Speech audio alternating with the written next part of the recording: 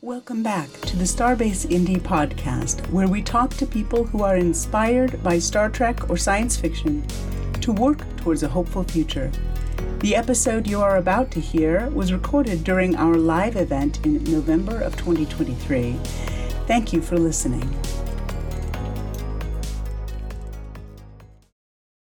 So, speaking of the Jordan Peele anthology, do you want to tell anything more about that story that you wrote? Because I've heard some interesting things. So, okay. How Maurice got in trouble with another elder in the city. How many are people here from Indianapolis? Okay. Shit, okay, traveling folks, okay. Right.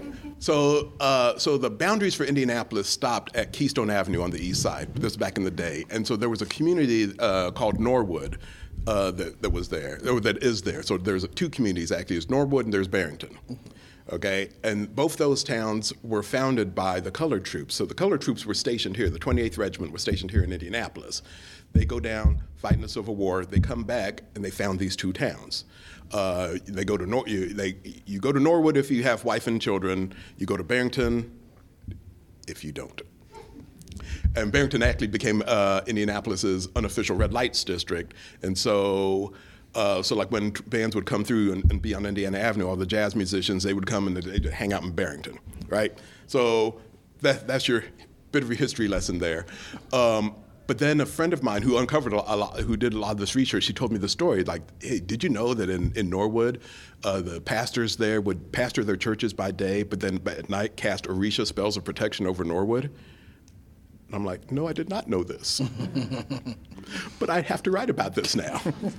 So I end up writing this story about, and the other feature about Norwood is there was an orchard that was planted by the Native Americans who live in this area, and Norwood kept the orchards going, and the orchard would run all the way through the community, which allowed the community to be self-sustaining for 100 years. So for 100 years, Norwood has existed as a free black community.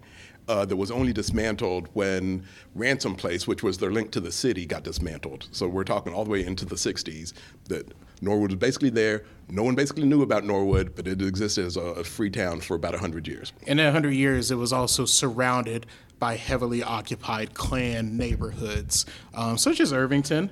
Yeah. Love to work there. So that was going on all around it, very much like, we can't go to there because we don't come back. That was a lot of Indianapolis and the surrounding area of Norwood and Barrington. Right.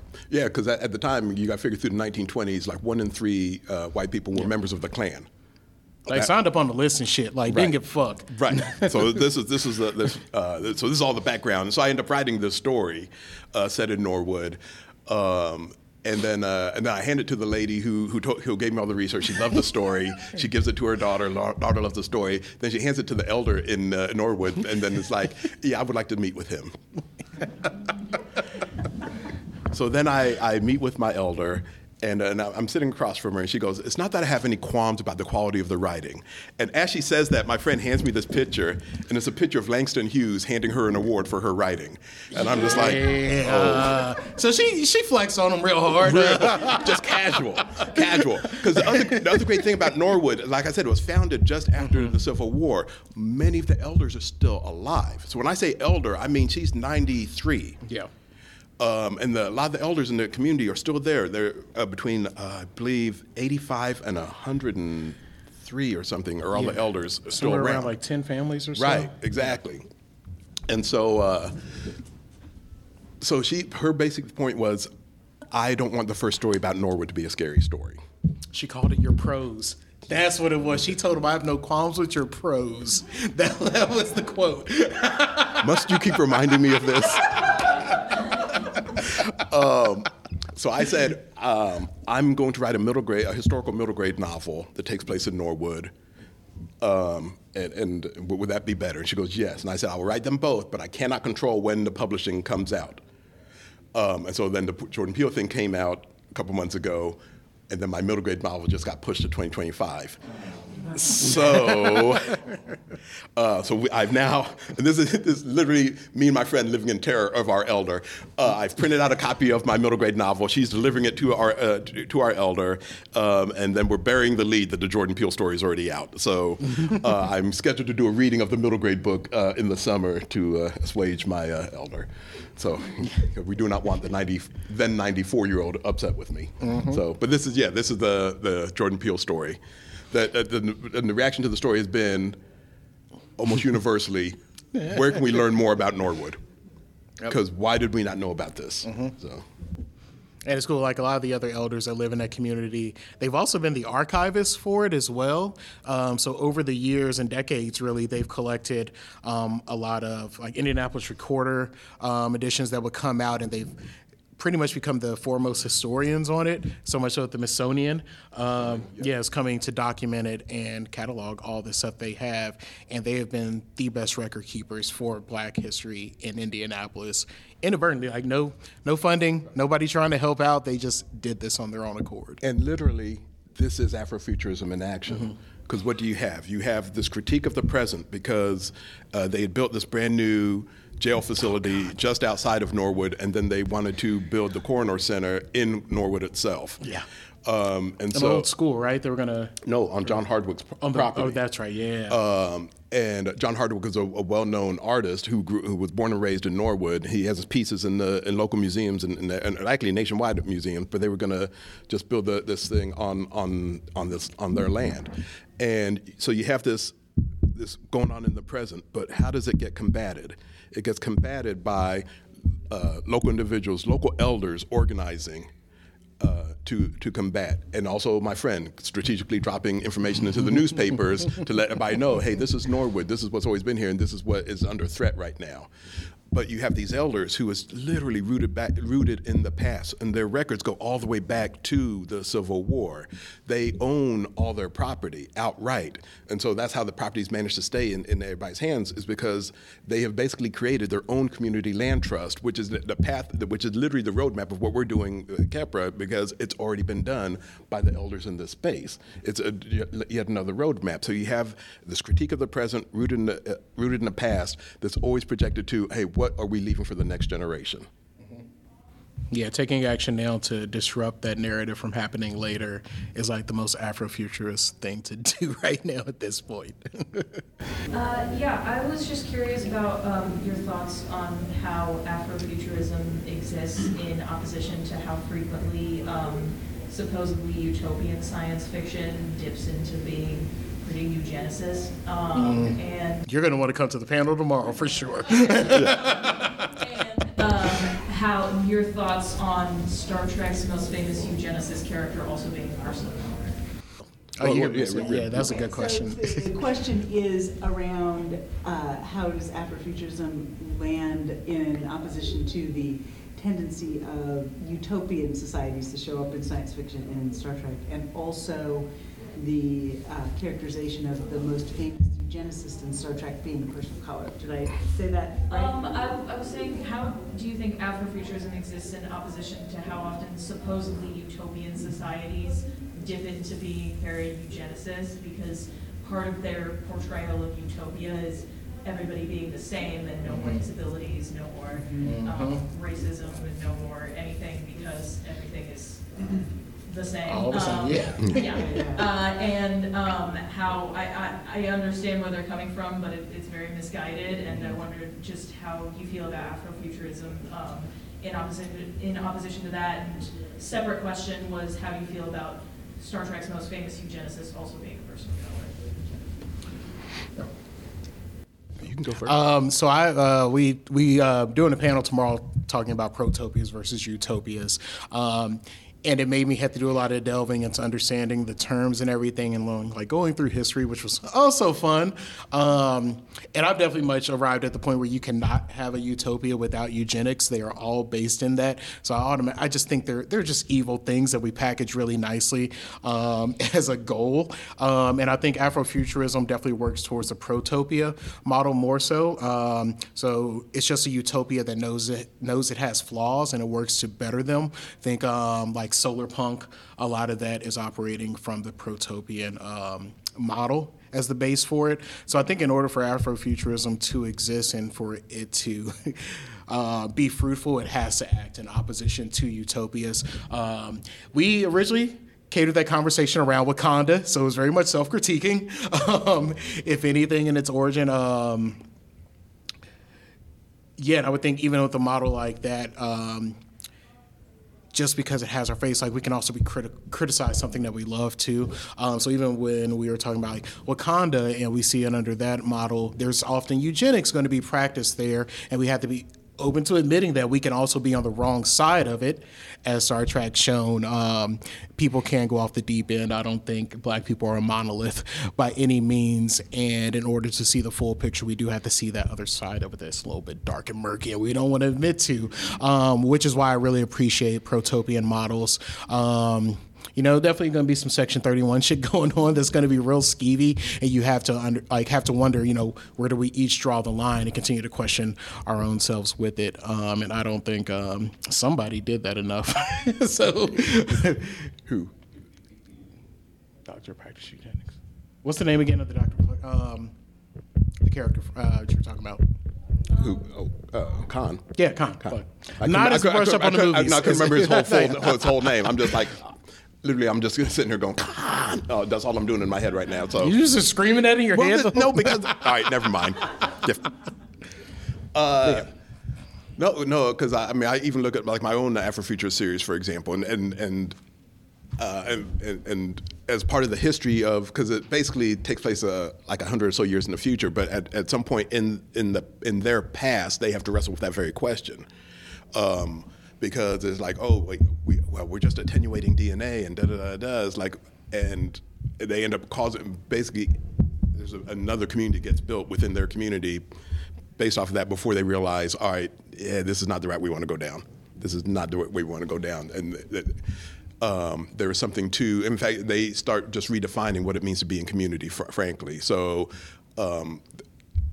even the language has to change because of that. So like the whole idea of like handicap, like mental illness, they refer to everybody as shamanistic, with just different ways of perceiving the world. And we need all the shamans in order to see problems, right? Because they have different ways of looking at things. So we need their input on how to solve problems. We need them as part of the community. We need their voices, as it were. And on one time they go, all right, so when do we treat, quote unquote, treat?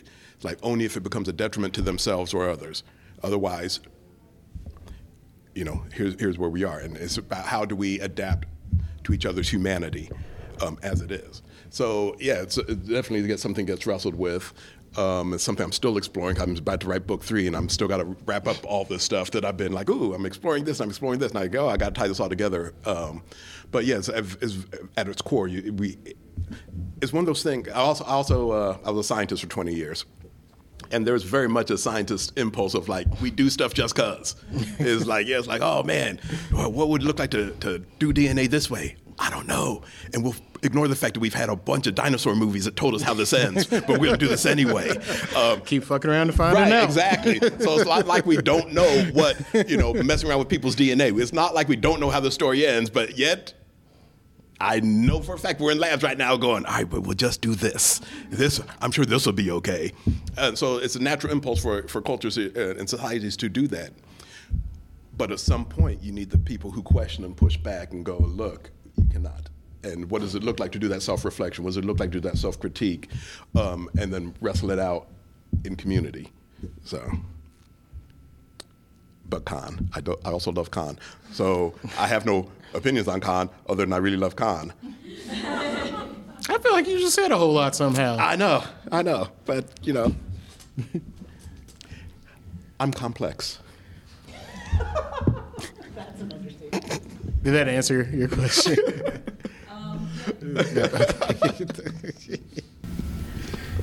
Yes. So I dabble in writing and trying to figure out how to phrase this, but you mentioned that a lot of science fiction and a lot of writing doesn't represent a diverse future.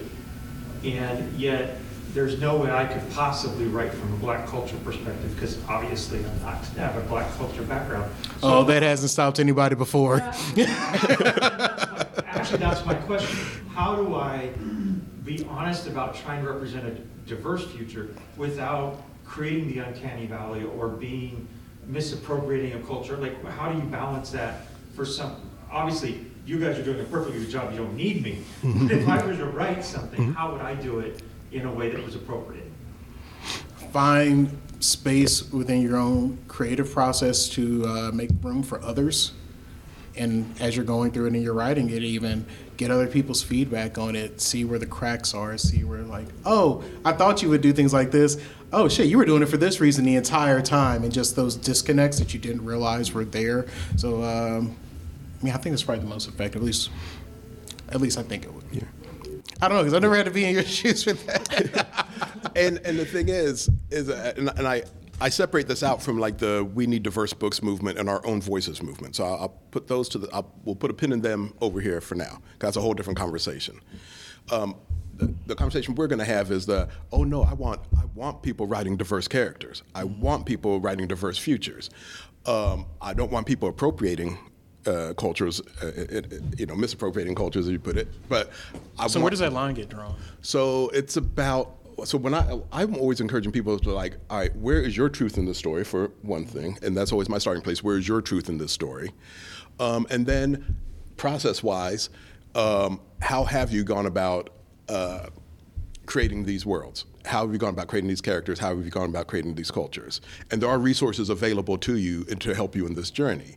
So there's Writing the Other is a big website. It started off as a book with a lot of resources in it, but it's now it's a website, and they do seminars, and they'll do specific seminars, even like body types.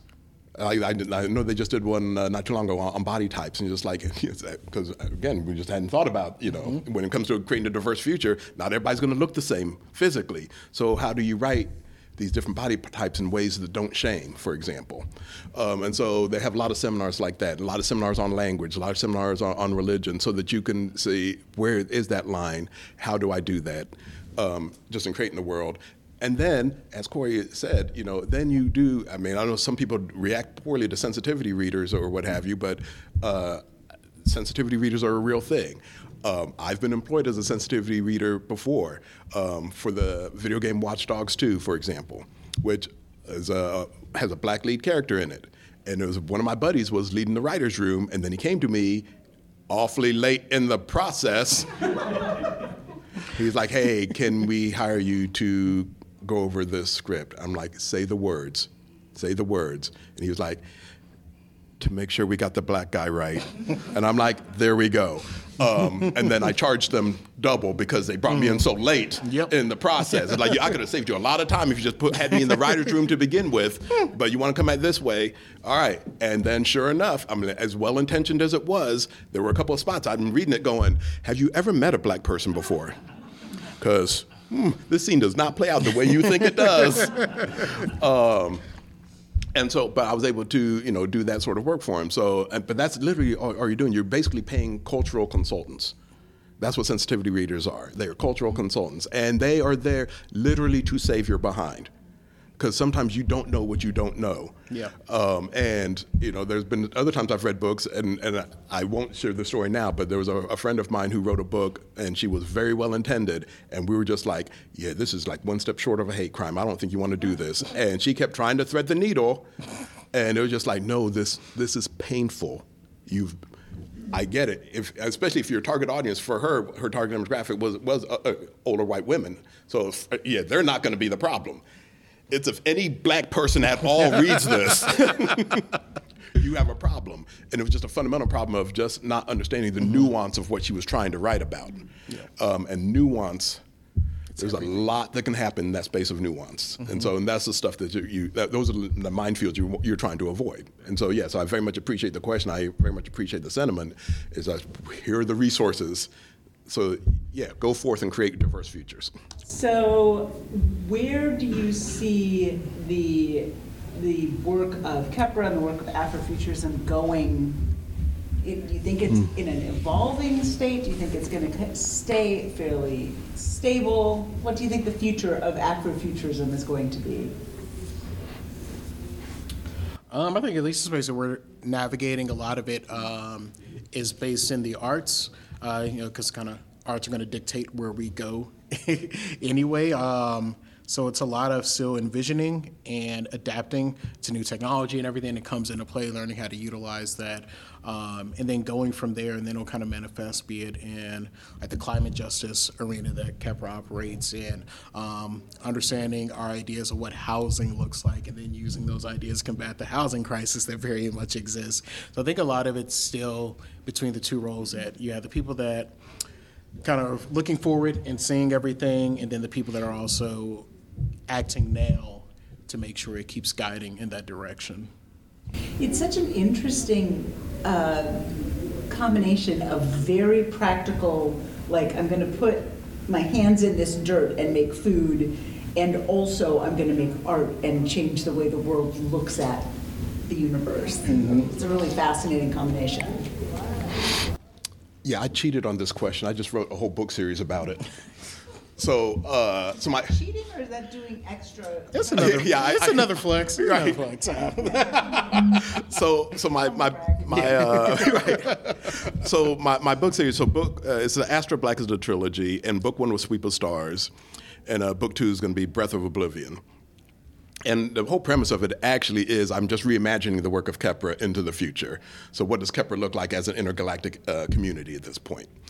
And so that's part of what it is. It's just imagining, hey, and it just started because I was just like, what if we win? What are we working towards? You know, if we got to build a culture on our terms, what could that look like? And so then I spent like a year and a half essentially just dreaming alongside my neighbors of like, hey, what could education look like if we were trying to build out of the shadow of oppression, or outside of the shadow of oppression, what could education look like? What could policing look like? What could a new economic system look like? And so we did all that sort of world building together, and then that's how the books that literally became the world building for this series. And it literally started with I'm just going to dream alongside my neighbors to see what comes next, and so that was a big part of it. So yeah, so I mean. And even the way you launched that book was very unique and fantastic.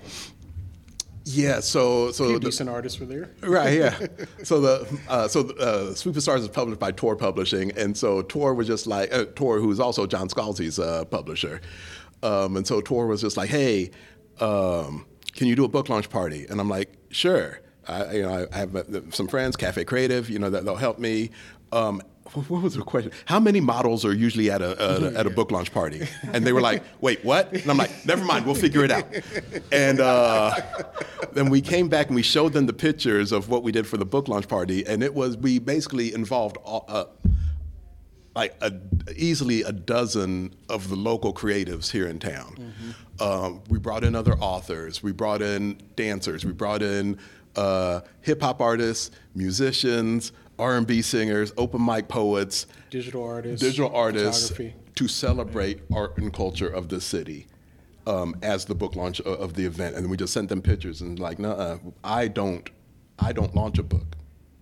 We launch a book. Because this is how artists support one another, and this is the kind of future we want to build. Mm-hmm. Is when one of us does something, we all do something to support it. And when they do something, we all move to support them, because that is the kind of world we want to see. And so we sent them those pictures back. So that's how we launched the book.